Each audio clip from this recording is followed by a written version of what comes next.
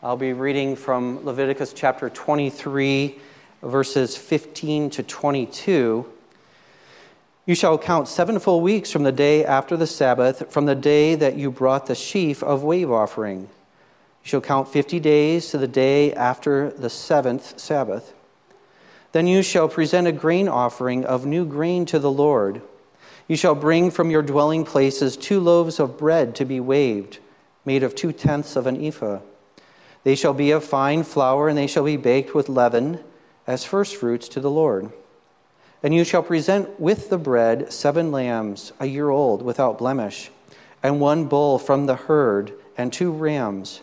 They shall be a burnt offering to the Lord with their grain offering and their drink offerings, a food offering with a pleasing aroma to the Lord.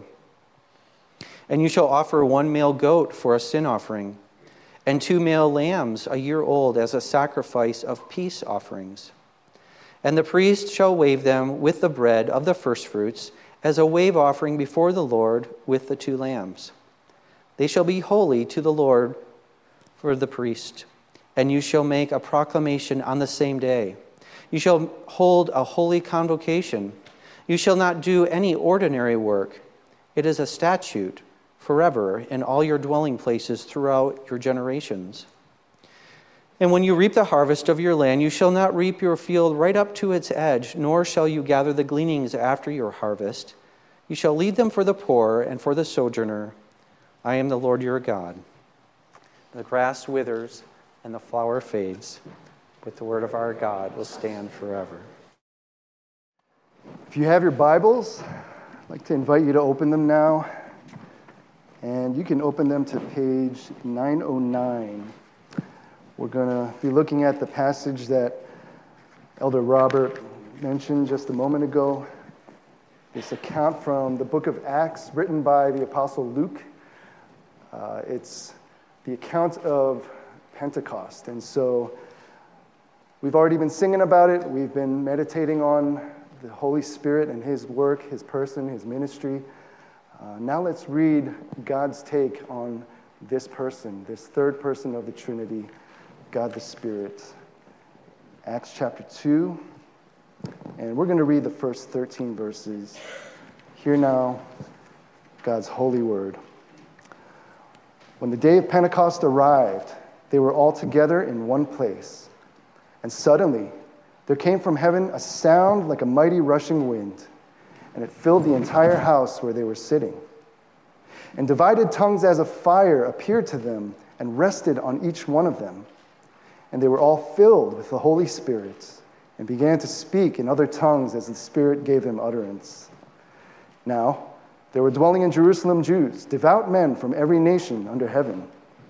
And at this sound the multitude came together, and they were bewildered, because each one was hearing them speak in his own language. And they were amazed and astonished, saying, "Are not all these who are speaking Galileans? And how is it that we hear each of us in his own native language?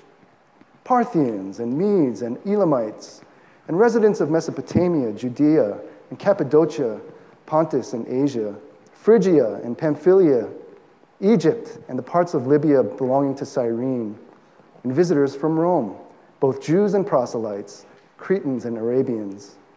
We hear them telling in our own tongues the mighty works of God." And all were amazed and perplexed, saying to one another, "What does this mean?" But others mocking said, "They are filled with new wine." This is the word of the Lord. Thanks be to God. Please pray with me. Father, we thank you for this amazing story. Thank you that it's true. Thank you that you've recorded this faithfully in your scriptures for us to know that what you have promised, you have delivered on. The Comforter has come. And so the church need not faint or fear. We're here today by your grace, and we sit under your word, and we ask that the Spirit would teach us about himself, about you, about Jesus Christ. Father, Son, and Holy Spirit, be glorified in this time now. In Jesus' name, amen. During an ecumenical assembly, The receptionist rushed in, shouting, "The building is on fire!" The Methodists started praying in a corner. The Baptists began looking around for water. The Quakers quietly praised God for the blessings that fire brings. The Lutherans posted a notice on the door announcing that the fire was evil. The Roman Catholics, they passed the plate to cover the cost of the damage. The Congregationalists shouted, "Every man for himself!" The Fundamentalists proclaimed, "It's the vengeance of God." The Episcopalians formed a procession and protested. And the Presbyterians appointed a chairperson and formed a committee to look into the matter and submit a written report. The receptionist grabbed the fire extinguisher and put the fire out. You may have heard this joke before. I first came across it when I was in seminary. And, it's an equal opportunity offender. And that's what I appreciate about it. It's jokes like this that remind us, as Christians, it's okay to not take ourselves so seriously all the time. And it's one that I think can remind us of true ecumenism. However, I think there's something else we can glean from this story, this joke. And it's that no matter what our tribe or our background, indeed, even our denomination, when we find ourselves face to face with power beyond our control, in this case, fire, we all have our own ways of trying to make sense of what we can't control or explain. And that's what we see in the passage we just read together. Luke describes this extraordinary event that took place 10 days after Jesus' resurrection, his ascension to heaven, where God, the Holy Spirit, the third person of the Trinity, he shows up with the sound of a mighty rushing wind and tongues of fire. And he fills the disciples so that they begin praising God in a multitude of languages and dialects. You could say that, in a sense, the building was on fire, a blaze that all the fire extinguishers in the world could never put out. And Luke tells us in verses 12 and 13 that while some accused the disciples of drunkenness, all were amazed and perplexed, saying to one another, "What does this mean?" And friends, that's the question on the floor for us today as well. What does this mean? In the face of such transcendent power, what does the Spirit's coming at Pentecost mean for us today? And so there are three things that I want to draw out from the text that I hope will answer this question for us. A powerful presence, a new people, and a better word.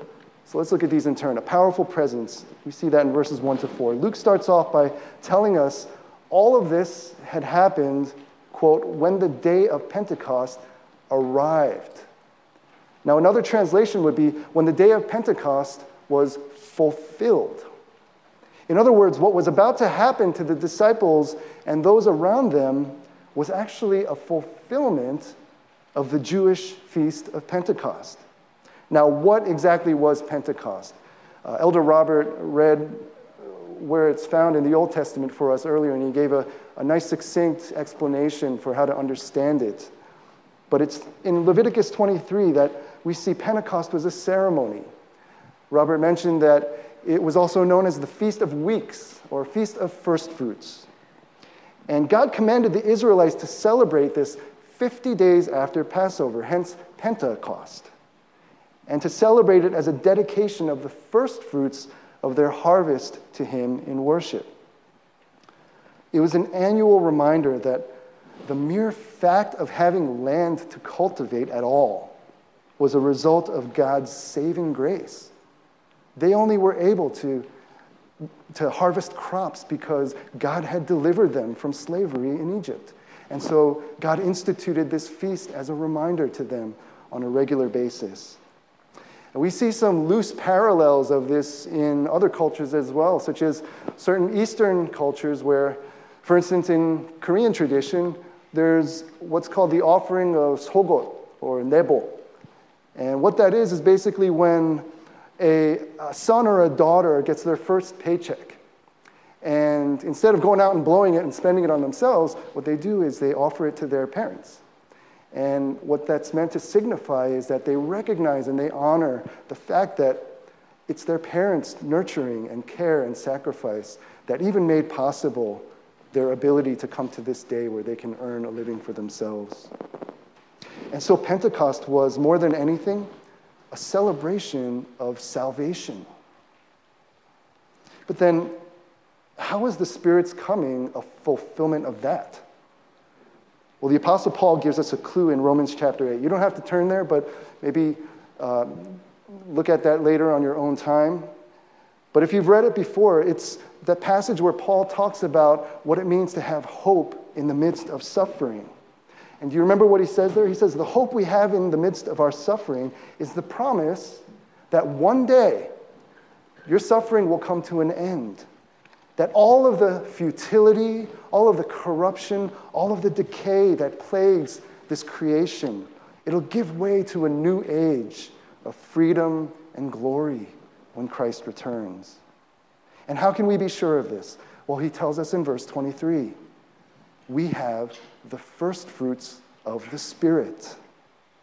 In other words, what the Feast of Weeks pointed to ultimately was that day in Acts 2, when God himself would offer to us the first fruits of his harvest, the Holy Spirit, who is the heir of heaven and the age to come.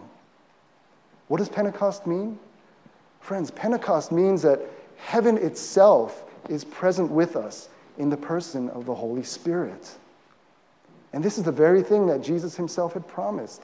Again, Robert mentioned that he himself, Jesus, before he ascended into heaven, he promised in chapter 1, verse 8, that the Spirit would come and that when he does, the apostles, the disciples, all of us as well would receive power.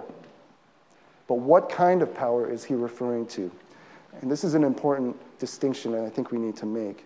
See, Luke describes the Spirit's presence in verses 2 and 3 as wind and fire. And here's the thing. All throughout the Hebrew Bible, when God manifests his presence with wind and fire, he usually does so in the context of judgment and death. Whether it's the fire of God that consumes a sacrifice, or the fearsome whirlwind described by the psalmist or by Job, the violent power of these elements serve as vivid signals of God's holiness and his wrath against sin. So then how is it that the Spirit comes in Acts 2 and he rests on the disciples and they live to tell about it? It can only be that something so full of grace and wonder is happening here. You see, while it's true that God's people had experienced the Spirit in the Old Testament, he would do what he always does in regenerating and anointing people for his service. Here in Acts 2, for the first time, the disciples received that same Spirit, but in his most lethal form. Yet not only are they not destroyed by the wind and the fire, better yet, they're empowered by it. One of my favorite artists is the guitar virtuoso Steve Vai. And if you're familiar with his work, he's got this ongoing fascination with the concept of light without heat. And you can track it through his older projects on down to the present. And he seems to really be grasping through his music at what it could be like to behold a pure and radiant light that is not also purifying to the point of annihilation. And it's something that I think resonates with all of us. It's that longing that we all have to be able to come into the light, to be completely exposed for who we are, and to see everything as it is, and yet to not be rejected, to not be extinguished, to not be punished. And beloved, what Pentecost means is that God is present with us in power. He delivers on that longing. He turns the lights on in our life through his Spirit, but he does so in a way that doesn't destroy or annihilate us, but it purifies and it empowers us. That power, though, is like no other power the world has ever known. You see, power, as the world defines it, means dominance, control, and self-promotion. It's the use of one's strength and privilege to serve one's own agenda, even if it disempowers or even harms others. Yet, isn't that too often the kind of power we see at play, even in the church at large? Hannah King wrote an article this past week called "Oh for a Thousand Tongues of Fire." And it was released on the 24th of May in Christianity Today. If you have a subscription, you can go and pull that up and read it in its entirety. But here's what she says. The modern church in the West has a suspicious relationship with power. When it serves our interests or protects our privilege, we justify evil in many forms, from denying racism to protecting sexual predators. No denomination is blameless. No theological tribe or form of church governance is immune to corruption. Our track record of protecting the powerful makes us look like any other institution.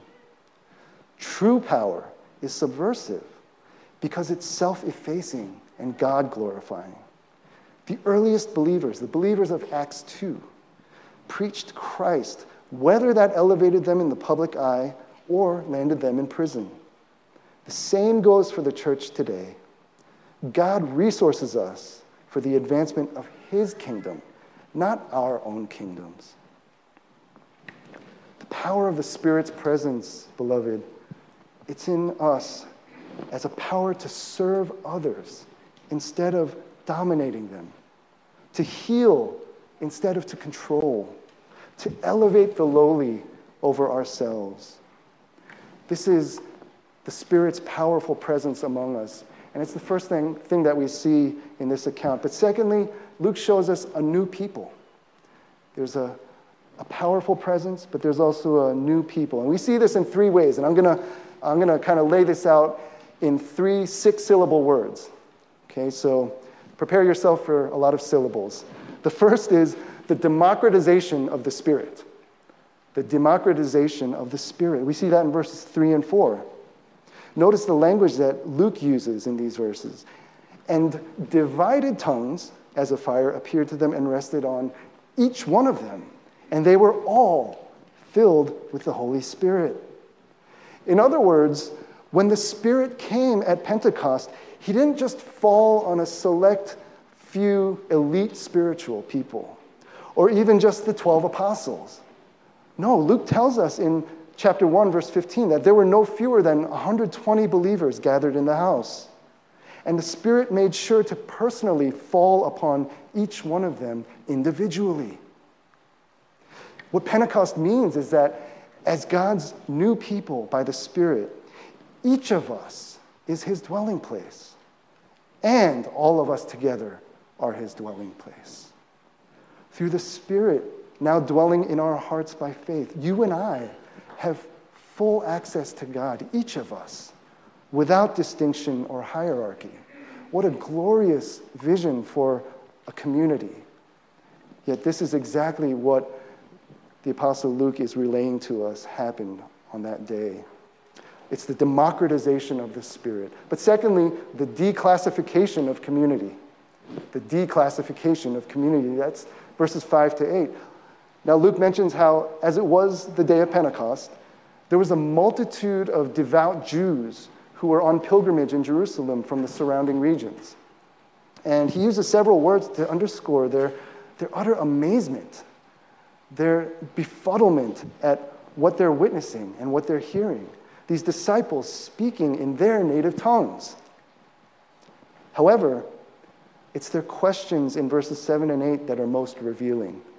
And there are 3 reasons why, and I'm getting this from commentator R.T. France. He points these things out. The first is simply that Galileans of the time are believed to have spoken with a distinct kind of accent.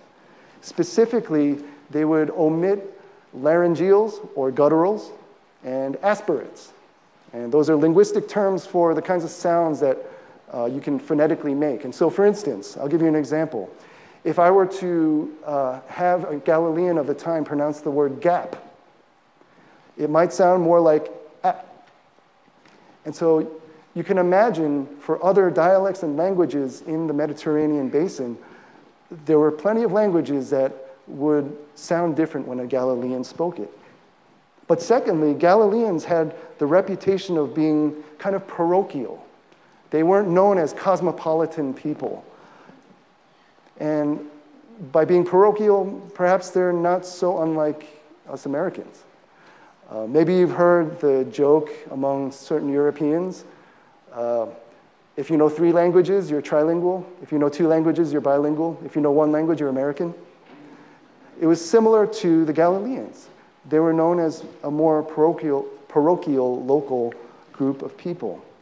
But related to that, thirdly, Galileans were stereotyped as intellectually, socially, culturally, and religiously inferior to their southern countrymen. All that to say, by choosing Galileans of all people to receive the Spirit at Pentecost, it's clear that God's design for his new people has no respect to class. In fact, it would even seem the Spirit specifically targeted the Galileans for their marginal social status in order to make the point. We see this declassification of community. Again, another way in which this new people that God is forming at Pentecost is radically different from anything the world could create or offer. But then thirdly, the diversification of the kingdom.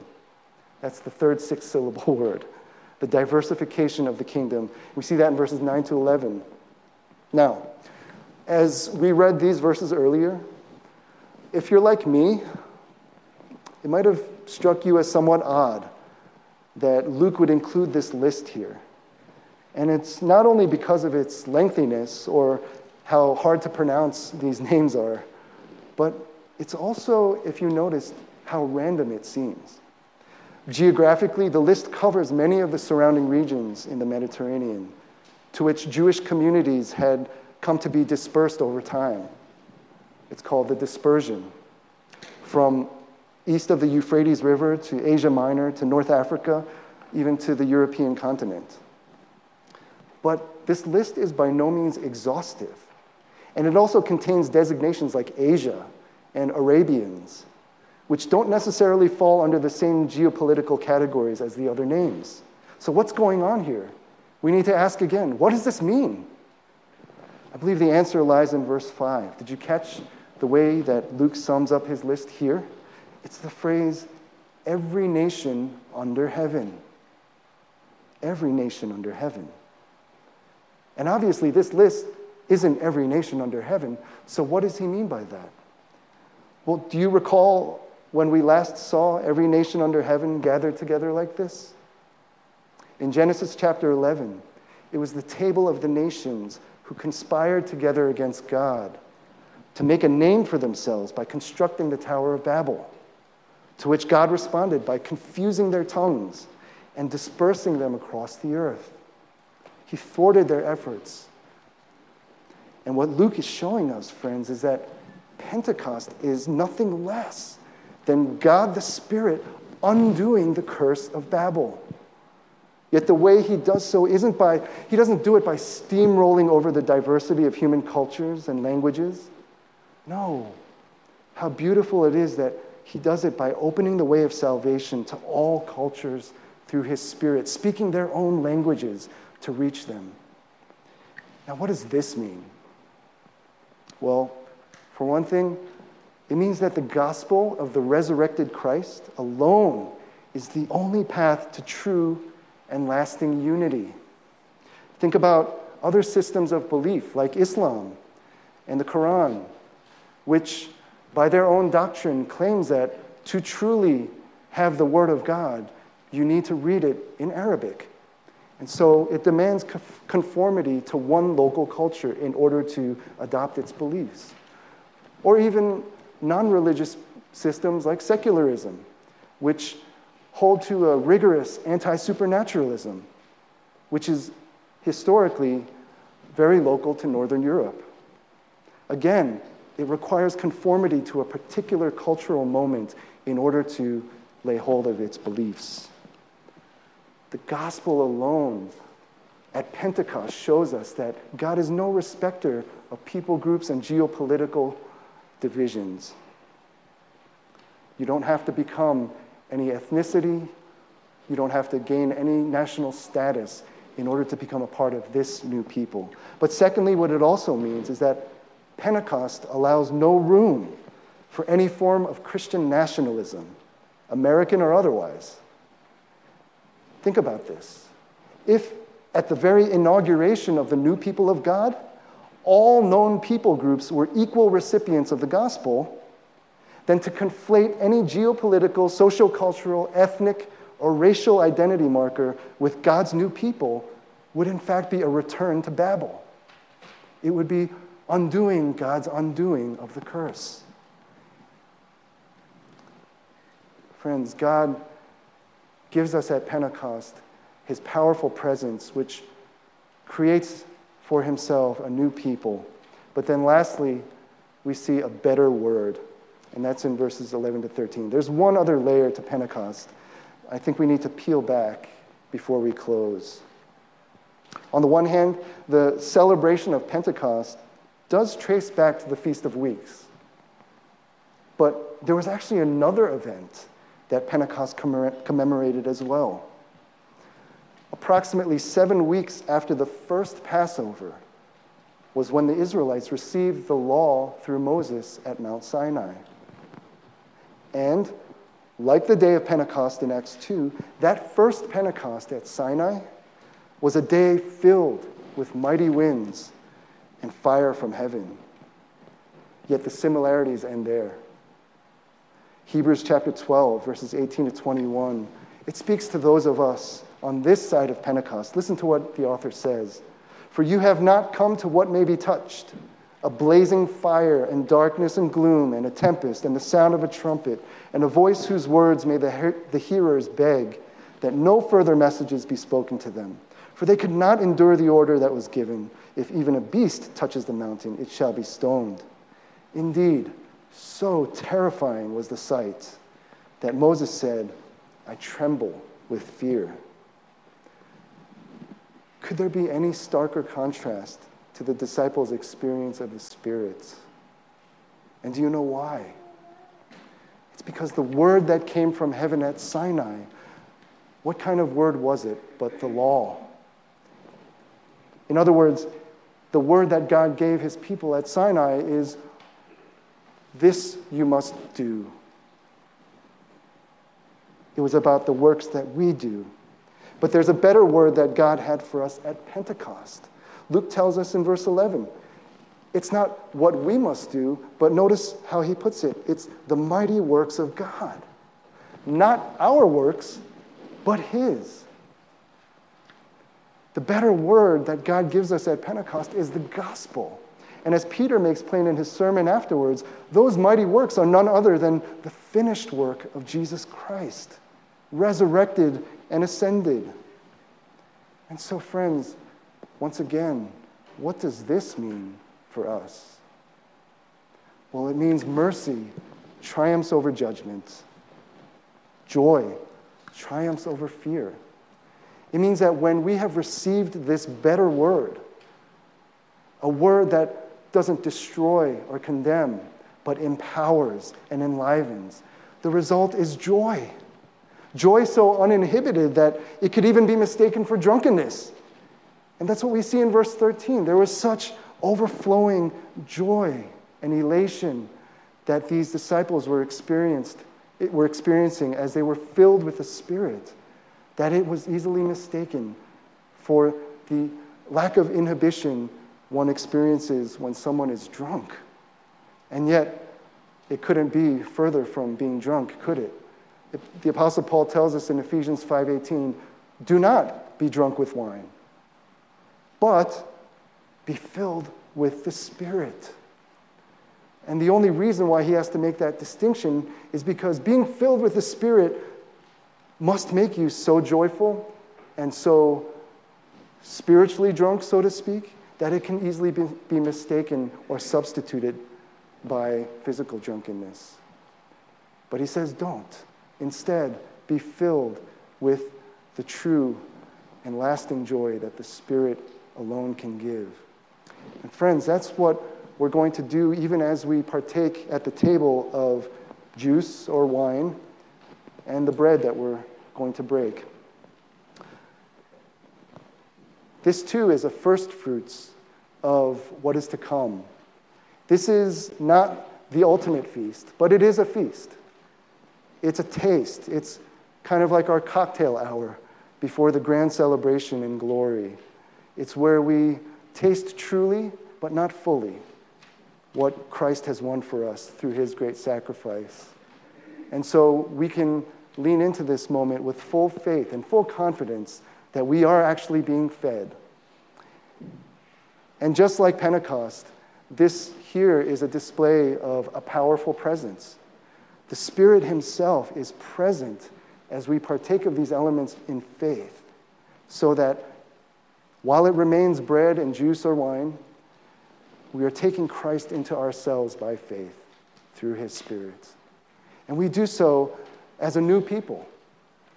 As we look around and as we process to the table together, it should be easy for us to discern that we're not all alike, that there is a diversity by design in this new people of God, and that is his beautiful wisdom and love for us. To further enforce that we are not a parochial people. We are not a tribe. No, we're a people from every tongue, nation, and tribe. And because we are united by one thing and one person alone, all the divisions that rend people apart in the world, they come here to die.